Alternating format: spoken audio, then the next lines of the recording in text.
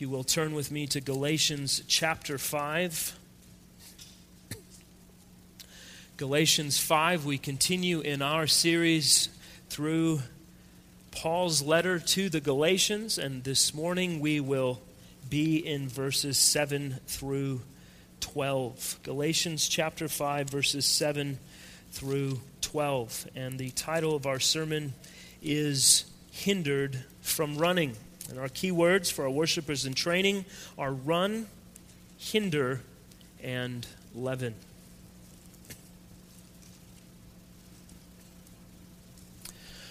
The Hakone Ikaiden Relay Marathon is one of the world's largest annual sporting events, and it happens every year in Japan. It is broadcast live on all of their national television stations, and more than 1 million people come from their homes to line the streets for this 2-day event to cheer on all of the competitors. The race is 2 days. It covers 135 miles, and it's a relay that's split into various legs. Now, each team has 10 men who compete in a portion of the overall race. In 2011, the end of the race was a dead heat to the finish amongst 4 strong competitors. With less than 200 meters left in the race, a determined Netsuki Taranda surged ahead of the pack. And he took the lead, and the finish line was just ahead of him. Unfortunately, he had grown so used to following the van that was in front of the pack that had the video camera mounted on it that he failed to notice that the van was pulling down a side road to get out of the way as to not drive through the finish line. And so instead of continuing straight ahead to win the race, Taranda took a right turn, following the van, costing him the first place victory. After 2 days and 135 miles, his team lost in the last 200 meters because of a wrong turn. After all of the training, all of the hard work, such a long-fought battle to get to that place, that moment, it was surely a devastating way to end the race. But you know, when you follow the wrong leader, when you get off course, you will always come up short in the end. As we've walked through the book of Galatians, we've seen the various ways that Paul has rebuked and corrected these believers in Galatia. He has shocked their consciences at times.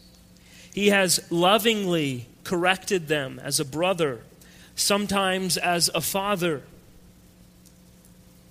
He's reminded them of the truth of the gospel. He's shown them that the false teaching of the Judaizers that some of them were beginning to accept was wrong and why it was wrong. And he showed them that it was damning, that it could cut them off from Christ altogether. And so we come to the text this morning, and it's as if Paul was watching the Galatians in this marathon, only to see them take a wrong turn. You were running well. Who has hindered you? He will ask them. But thankfully for the Galatians, it's not too late. And Paul uses this opportunity to try to get them back on track so they can run the race in the right direction. This morning we're looking again at verses 7 through 12 of Galatians 5. If you're using the blue ESV Bible in your seat back, you can find the text on page 974. And the first thing Paul shows us is in verses 7 and 8, and that is that our motivations matter. Look with me in verse 7. You were running well. Who hindered you from obeying the truth? This persuasion is not from him who calls you. Now, as always, it is important for us to keep the issues in mind that Paul is dealing with, and specifically here, the false teaching of the Judaizers that he is countering. Remember, the Judaizers were telling the Galatians that Paul was wrong as he was preaching that they would be saved by grace through faith alone. They were saying, yes, have faith, that's fine, but your works are also necessary as a part of your salvation. Or else, as we discussed last time, you will have no motivation to obey. That was the Judaizers' argument. But I want us to notice right off the bat how Paul says this in verse 7. Notice he says, you were running well. Who hindered you from obeying the truth? Do you see? The difference between Paul and these false teachers was not that Paul was saying, well, now that you're saved and you're in Christ, you can commit adultery and lie. No, he didn't say that. Paul continued to affirm the truth of God's law. In fact, he would say, you mustn't do these things. But here's the thing, the Judaizers also said, you should not commit adultery and you should not lie. So what's the point? The point was not that one said it was okay and that one said nothing, or one was holding to the law and the other one wasn't. They both said these things were not okay. But there was still a monumental difference. It comes down to motivation. Why should we obey God? Why should they not commit adultery or lie? And Paul says the reason for this, the way that we answer this question means everything. The motivation is everything. The reason you obey God is everything. And first of all, he tells us the new, different motivation for obedience is crucial. And he shows us what that motivation is. He shows us how this new motivation works. It's pretty interesting how Paul says all of this too. Who has hindered you from obeying the truth? Well, wait a second. What did the Galatians assume they were doing? They were thinking that by following the Judaizers, they're becoming more obedient. They're about to undergo the most conscientious obedience to every single aspect of the moral law that they have ever encountered. And yet, Paul is now right in their face and he's saying to them, why aren't you obeying the truth? Why have you taken a wrong turn and gotten off the course from running the race? You see, Paul is narrowing in on the fact that you can do the right thing for the wrong reason, and in doing so, actually walk in disobedience altogether.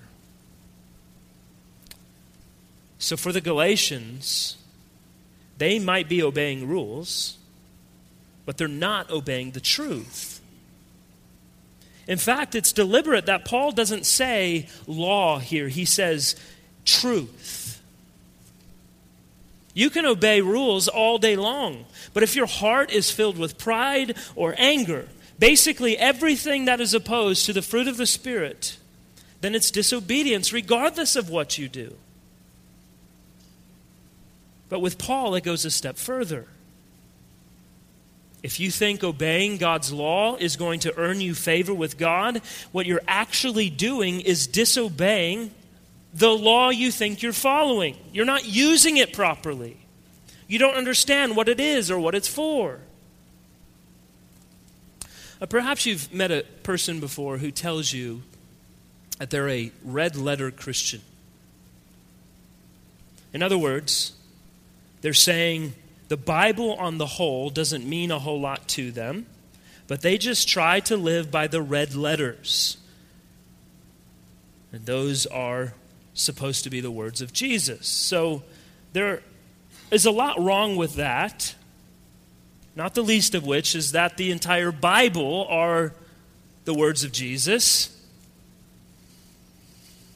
But here's what they're saying essentially. I live only by what Jesus says. I don't know about the salvation stuff. I don't know about doctrine. I don't know about atonement and all that. I just know that Jesus tells me to live by the golden rule and to live by the two great commandments. Really. So what you're saying is you love the Lord your God with all of your heart, all of your mind, all of your soul, and all of your strength. You love your neighbor as yourself, and you do unto others as you want done unto you. Well, do you know that the two great commandments and the golden rule are actually commanding you to do something while simultaneously telling you another bit of key information that you seem to be missing completely? You cannot do it. Nobody does it.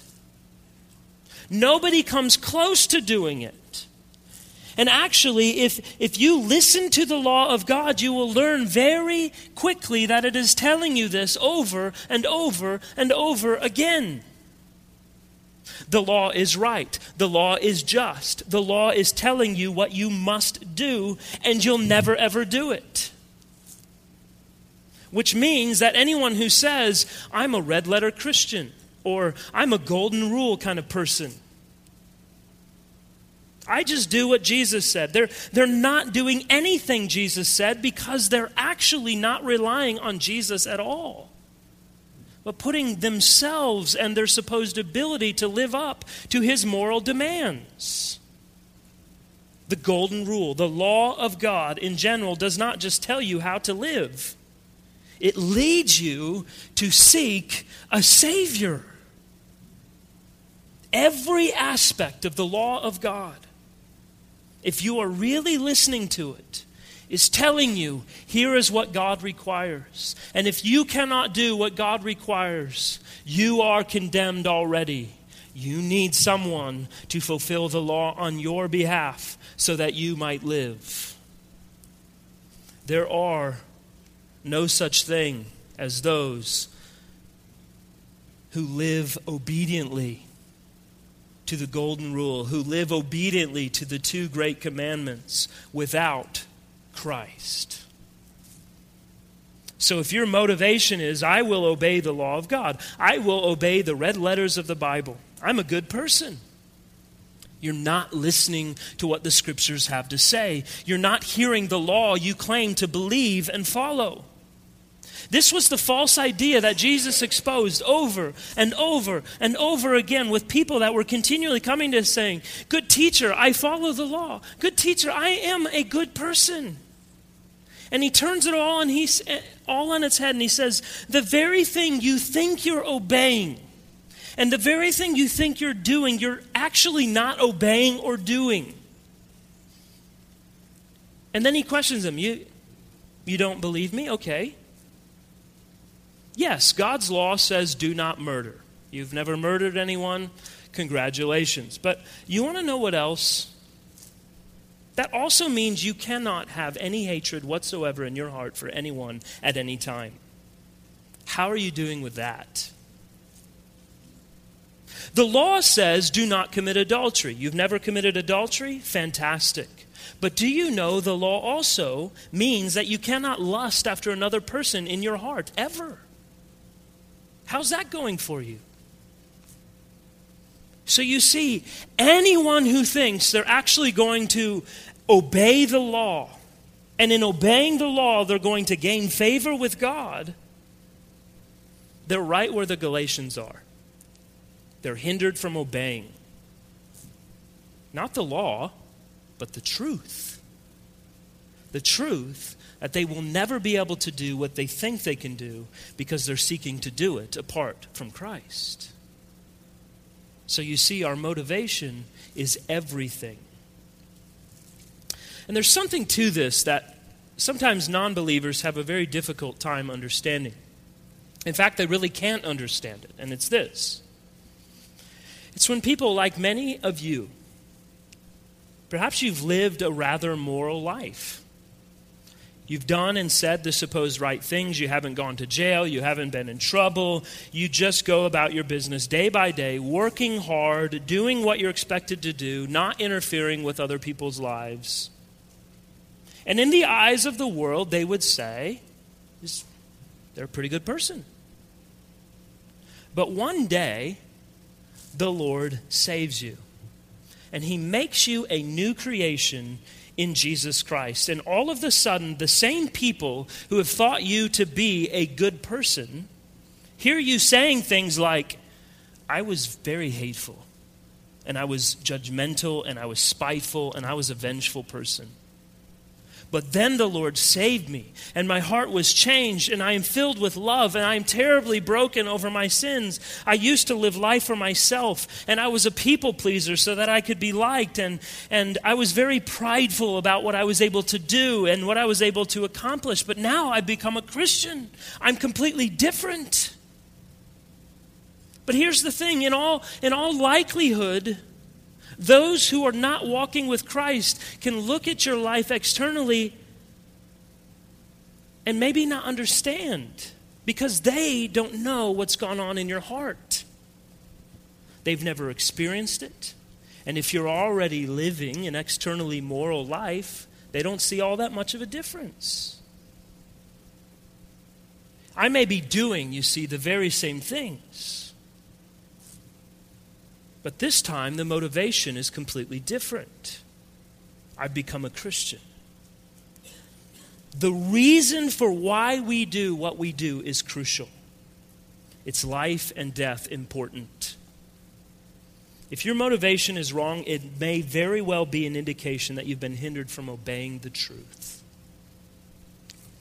And Paul says here in verse 8, this persuasion is not from him who calls you. This persuasion to forsake the path that has been laid down before you and instead follow a path of works. This is not from him who called you. This is from those elemental spirits of the universe who are the non-gods. You remember that from chapter 4. You are bewitched. You are deceived. You have swerved off the narrow path and have entered the broad road that leads to destruction. Like a marathon runner who takes the wrong turn and loses the race. You were running well. You shot out of the blocks. You had the lead. You were relying on the Spirit. You were showing that you were relying upon Him for every step and for all of the guidance and power that He provides. But you've made a new turn, and that new turn runs completely contrary to what God has revealed. Why are you doing what you are doing? What is your motivation? Who is persuading you? Friends, some of you here today may have this notion that you are a good person, or that you do good things, you do right things, and in the end, that's good enough. God will weigh your good deeds against your bad deeds, and He will see your good deeds were good. And He will forgive you and welcome you into everlasting paradise with Him as a result. But the Scriptures are infinitely clear. No one does good, no, not even one. No one seeks after God. No one lives according to the standard that God has given. Because God has said in His Word, be perfect because I am perfect. It is a command, and all of His law is designed to show us that by His command we cannot do what He has called us to do, but Jesus Christ has. And by His grace and by His mercy, He calls us to recognize who we are and what we are unable to do and who we are unable to be in our own strength. And to put all of our faith and all of our hope and all of our trust and find our greatest treasure in Jesus Christ alone, that our hearts would be changed and we would be made new creations, that we can walk with Him forever and ever, not depending on myself, not depending on my works and my own supposed self-righteousness, but depending on a righteousness that I cannot provide. A righteousness that only the one who was perfect could provide and give to me by His death and for His glory. And as I walk with Christ, He continues day by day to make me more able to walk in accordance with His Word. But it is not until He gives me a new heart And that new heart leads me to faith and repentance, that I might trust in him all the days of my life and be assured that while I will continue to sin in this life, while I may take my eyes off the prize and look down a wrong path, that the Lord by his grace will send a Paul into my life and by his word steer me on again to the right path, that I will continue to run the race and seek the prize of an imperishable wreath that will be mine forever and ever. Friends, if you do not know Christ, I commend him to you this morning, that you would repent and believe on him. Our motivations matter. Why we do what we do is a difference between living forever or enduring condemnation forever. And this gets to another important point that Paul leads right into in verses 9 and 10. And that is that God is concerned about whom and in what we believe. Look at verses 9 and 10 with me. A little leaven leavens the whole lump. I have confidence in the Lord that you will take no other view than mine, and the one who is troubling you will bear the penalty, whoever he is. Now, leaven, as you know, is a piece of fermented dough, and sometimes it would be left behind after a previous baking. And so if that leaven, even a very small bit, was added to new dough where they were seeking to make unleavened bread, it very quickly permeates the entire lump of dough, and the unleavened bread has now become leavened. And Paul's making a comparison between the effects of the leaven in the lump of dough with the effects of this false teaching of the Judaizers. Even though not everyone in the Galatian church has necessarily bought into the false teaching, unless it was vigorously and immediately removed in time, it would be very destructive to the entire church. One commentator wrote, "Not only are Christian views to be maintained, but other views are to be vigorously opposed." Charles Spurgeon once said, "Error spreads like leaven. Error races around the world by the time truth gets its boots on." Brothers and sisters, we cannot doubt the fact that sound belief is crucial to sound faith. God is very concerned about what we believe and why we believe it. Now, depending on what the particular issue is, there are certain truths that are more important than others. And yet, God has given us all that is necessary, that even a child can understand what it means to walk in truth by his word with Jesus Christ. And so we should be striving, though, as the people of God, to know what is true and to believe what is true and to live according to what is true with the help of the Holy Spirit. And the Scriptures bear witness to the fact that we must not only believe what is true, but we also have to reject what is false. There are some things that we may believe wrongly and it not have long-lasting, devastating effects on our journey with the Lord. However, there are other things that we can believe wrongly, and they actually be an indication that we were never truly saved in the first place. This is implied in what Paul writes in verse 10. He seems rather confident that as soon as he was able to show them and convince them that the Judaizers had gone wrong in their teaching, that they would do what was needed to get back to running the race on the proper course. He had seen the work of God in their lives already when he first planted the church there. He knows who they were in their former ways. He has seen who they had become after they were born again. So he could not continue to see them running in error. And it wasn't as though they could lose their salvation. It wasn't possible. But he wanted to assure them that if they continued in error, it was the reality being revealed that they never walked with Christ in the first place. But likewise, if they are walking with Christ, that they will reject what is false. So Paul was sure that they wouldn't be separated from the love of God in Christ Jesus, even though they might wander off in confusion occasionally. This is very informative for us. And we need to be very careful here as well. Sometimes we can get a little bit puffed up. We can get a bit prideful about what we believe and how we articulate it in a way that leads us sometimes to assume that perhaps if other professing believers don't believe or understand certain things in the way that we do, they must not be Christians at all. Now, to be certain, sometimes that is true. Matters like justification by faith strike directly at the heart of what it means to be a Christian and to understand and embrace the gospel of Jesus Christ. There's no waffling on matters like that.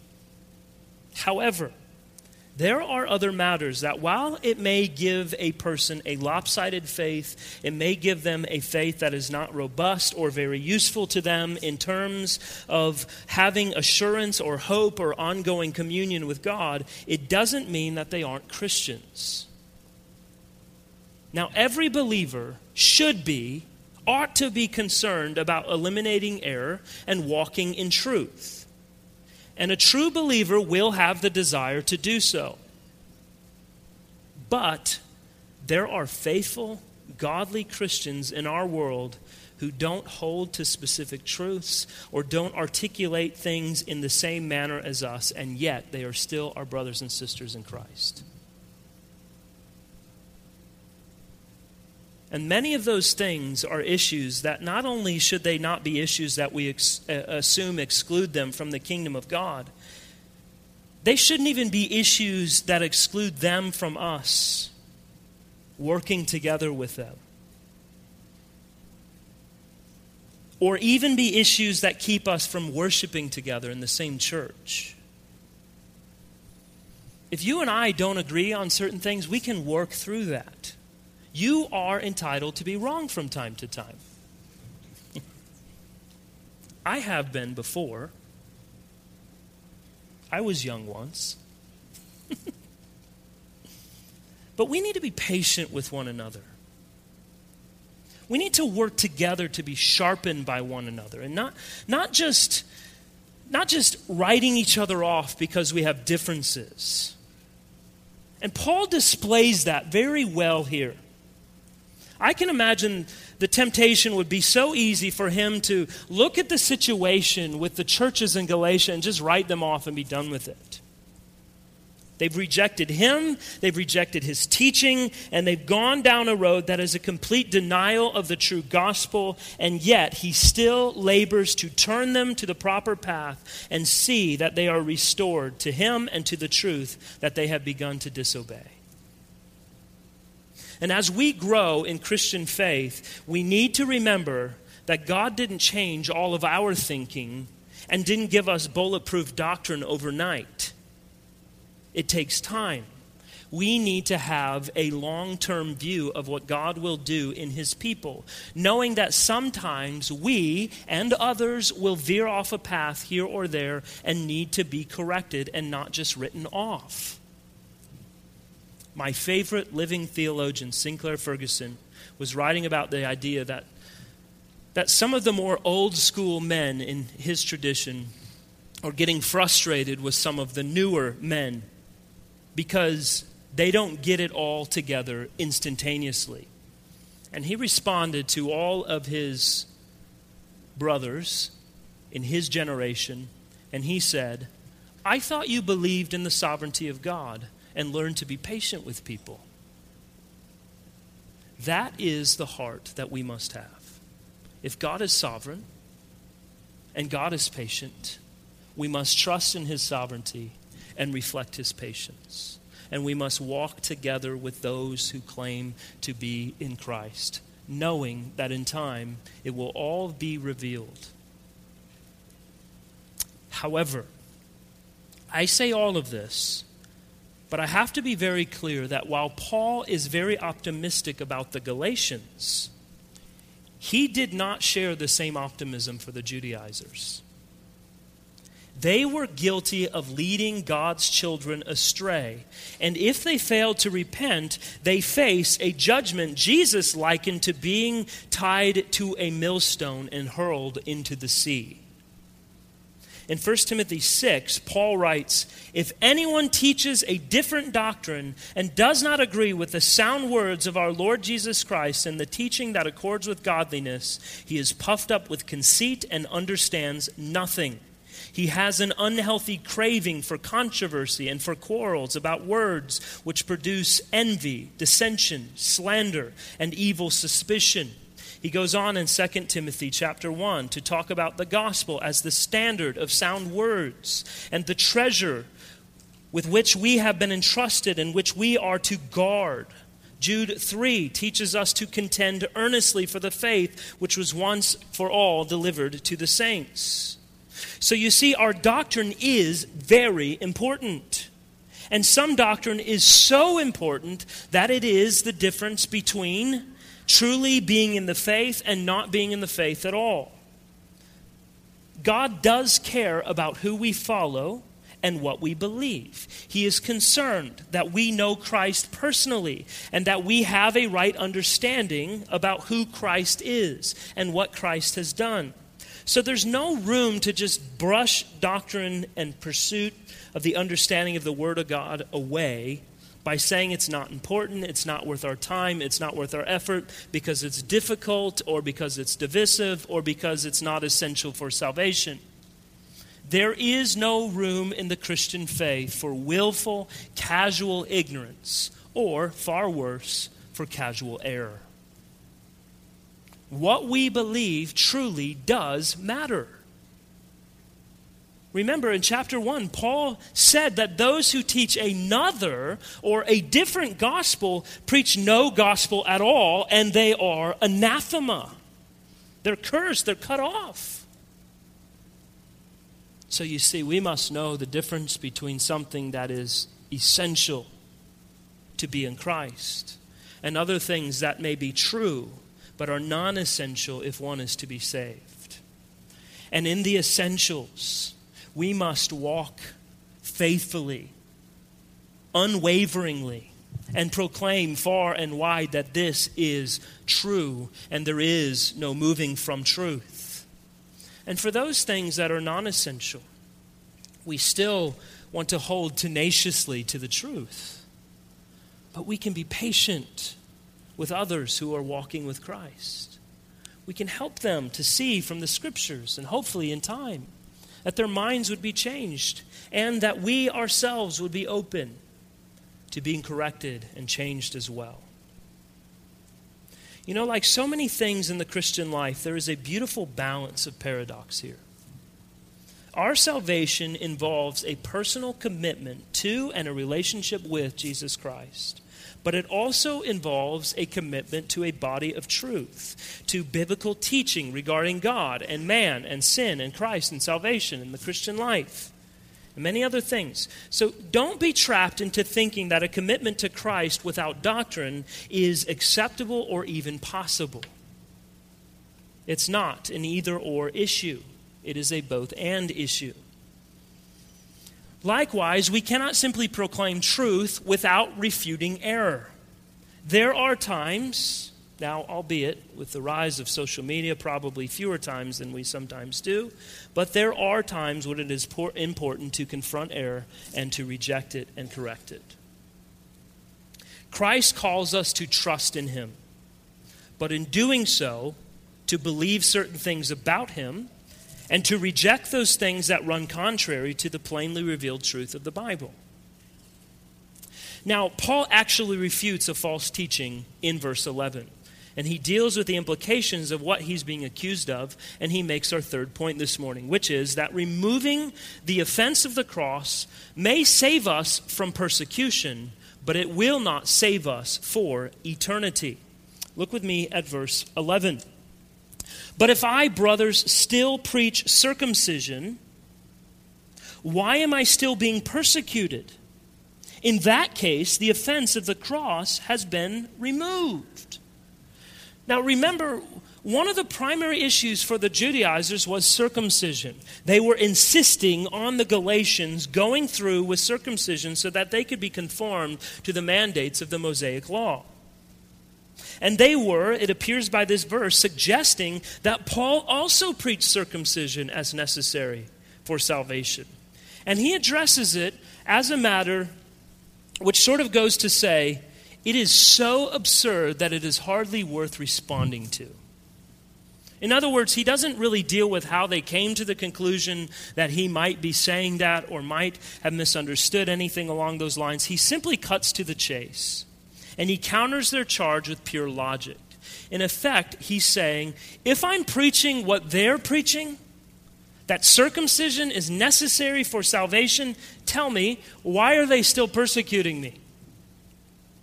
It doesn't make sense, right? Why not? Because Paul is teaching and preaching the gospel of grace. And it cannot be adulterated with works righteousness.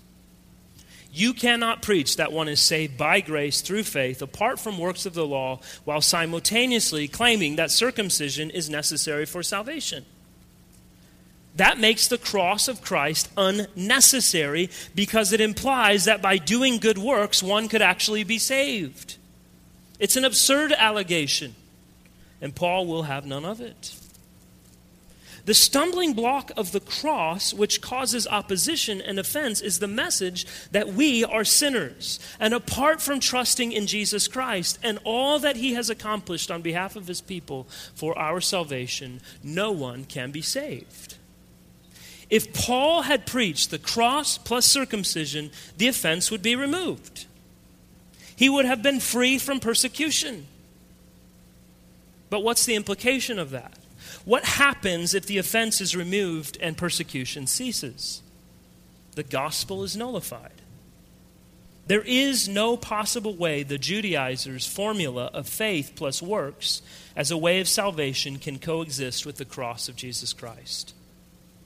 The gospel of Jesus Christ and his works and his righteousness apart from ours 100%, or it's not the gospel. So to add our works to the cross is to destroy the gospel.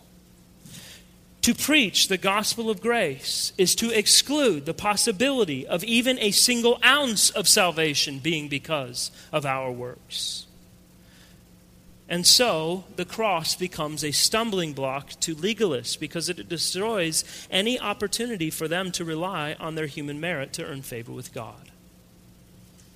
But Paul isn't finished going after the Judaizers, and in fact, he addresses them in a somewhat, I might say, uncomfortable and highly sarcastic statement that might make all of us blush a little bit. So be prepared. I don't think Paul had in mind when he was writing this that one day some poor guy is going to have to stand behind a pulpit and preach this when he wrote it. But he wrote it, so here we go. In our final verse this morning, we see that no form of works will earn us favor from God. Look at verse 12. I wish those who unsettle you would emasculate themselves. Now, if it does not strike you right away as to what he's saying, here it is in another English translation that is a bit more to the point. I wish that the ones who are disturbing you would also castrate themselves. In other words, these false teachers are telling you to follow through with circumcision, but if they're so holy and if they're so righteous by their works, why stop at circumcision? Why not just go the whole way and cut everything off? Now remember, the Holy Spirit inspired Paul to write these words. But why? Why is he using such strong language here? Remember again, I mentioned back in chapter 4, Paul was dealing with the bewitching of the Galatians by supernatural forces that were evil and enslaving. Many pagan religious cults in Paul's day actually practiced castration as a part of their worship rites. They believed that radical mutilation of the body, and I assure you that is radical, earned favor with their gods. Now, Paul obviously knew that God forbade such practices. He says so in his word.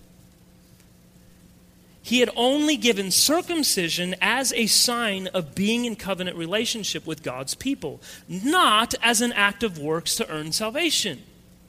But the Judaizers were seeking salvation, not by faith, but as though it were by works. So if it's going to be by works, why not go varsity?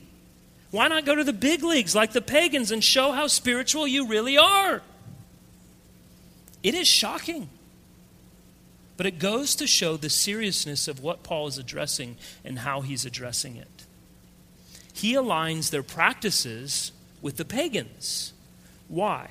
Because both practices were rooted in works righteousness. Both of them led away from the truth of the gospel. The Galatian detour down the wrong road was bound to take them right into the bondage from which they had already been freed. So Paul's sarcastic outburst, although directed primarily at the Judaizers, was an appeal to his brothers to wise up, to not be enslaved once again to the powers and principalities of the world.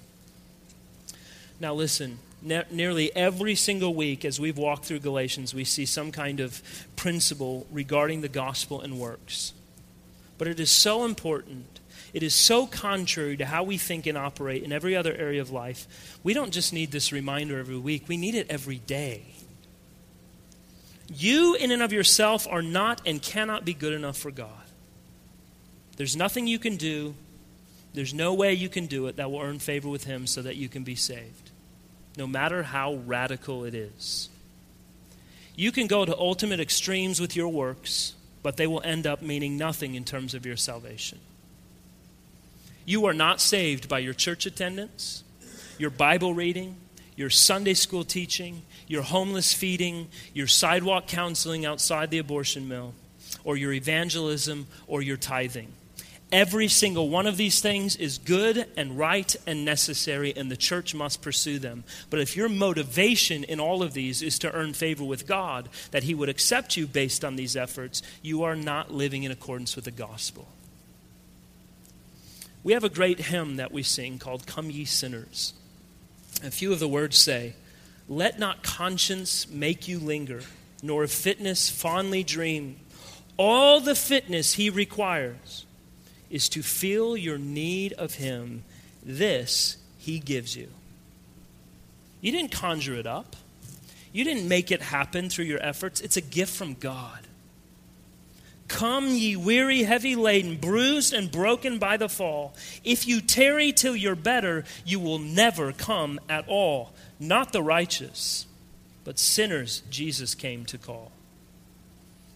Some of you may be thinking, I want to be right with God, but I need to clean up my life first. I need to get a few things straightened out. I need to get rid of a few bad habits. I need to square away a few areas that are messed up, and then I will go to Christ. Friends, you're not getting it. You cannot and you will not clean up your life apart from Christ. You will not get things straightened up apart from Christ. Only He can do what is necessary to change you, because it's not a work that can be done. It is a grace that is to be received. The song says, none but Jesus can do helpless sinners good. Stop depending on yourself. Start looking to Christ alone. No one but He can do you any good. Let's run the race by following Christ, the one who's purchased us by His blood, the one who has set us free from the enslaving bondage to the law, that we might have true life with Him. May we be rightly motivated to please God for His glory, seeking to know and apply His truth to our lives, standing firmly upon all that was once and all for delivered for the saints. Christ is all we need. The less there is of us, the more there is of Him, and the better we can and will run the race. Keep running, keep plodding, keep following the one who will never lead us astray. Let's pray together.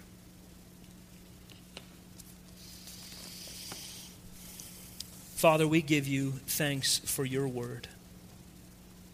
We give You thanks for the reminders of Your word that reveal to us on the grand marquee that there is nothing that we can do in our lives to earn your favor or our salvation.